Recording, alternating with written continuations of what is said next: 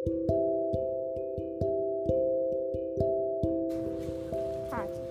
Okay. So when you're young, you most likely don't think about that, which is like completely reasonable. Because I mean, why would you think about that? You're what, young, you know. It wasn't until I saw a chance of life almost go away for the most craziest thing of something that we do in day-to-day life. So this is a story. One day, my little sister, who was about maybe 1 to 2, 3, I don't really remember the exact age, but she was like 1 through 3 years old. She was pretty young. Wanted to play with one of my brother's toys, the little toy cars, and the little wheel under the car fell off, and she decided to swallow it. I don't know why, but she's 1 or 3, so she decided to swallow it. And she choked. She started to choke on the toy car. It's so crazy to think that something so small and what you think wouldn't be dangerous is something that she choked on. It's crazy. Anywho, I was about 6 to 8 maybe. I don't remember my age as well.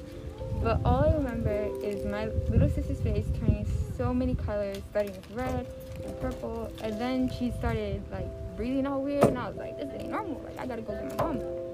And so I immediately went to go get my mom, and she was busy at the time, and so she was like not paying. She was like kind of pushed me away because she didn't believe me, and well, not believe me, but she was busy at the time, so she couldn't really, pay attention to me right now. And so then I grabbed my brother, and I was like, hey, we gotta make some noise. We gotta let mom know that like this is no joke. Like we actually need her help. Like Natalia, my little sister, is not well. And so I grabbed my brother, and we're like, just yell. I'm like, just yell, mom, and just emergency or something, just, And so we did, and together we got my mom to come. It didn't take that long, obviously. She figured out. She was like, man, she stopped what she was doing, and she came immediately, and she did the Heimlich maneuver on her. Now my little sister is 10 years old, and she's all good. But that one day made me realize that life could end so soon with things that you do in everyday life. Just the little things that you do can actually cause you death. And I'm not saying to fear death or to fear life, because that's crazy. Like, don't do that. No, you definitely shouldn't.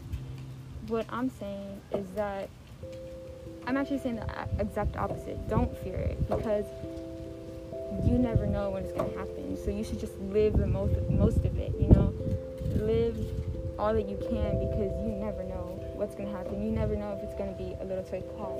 You know what I mean? So, yeah, that is my story.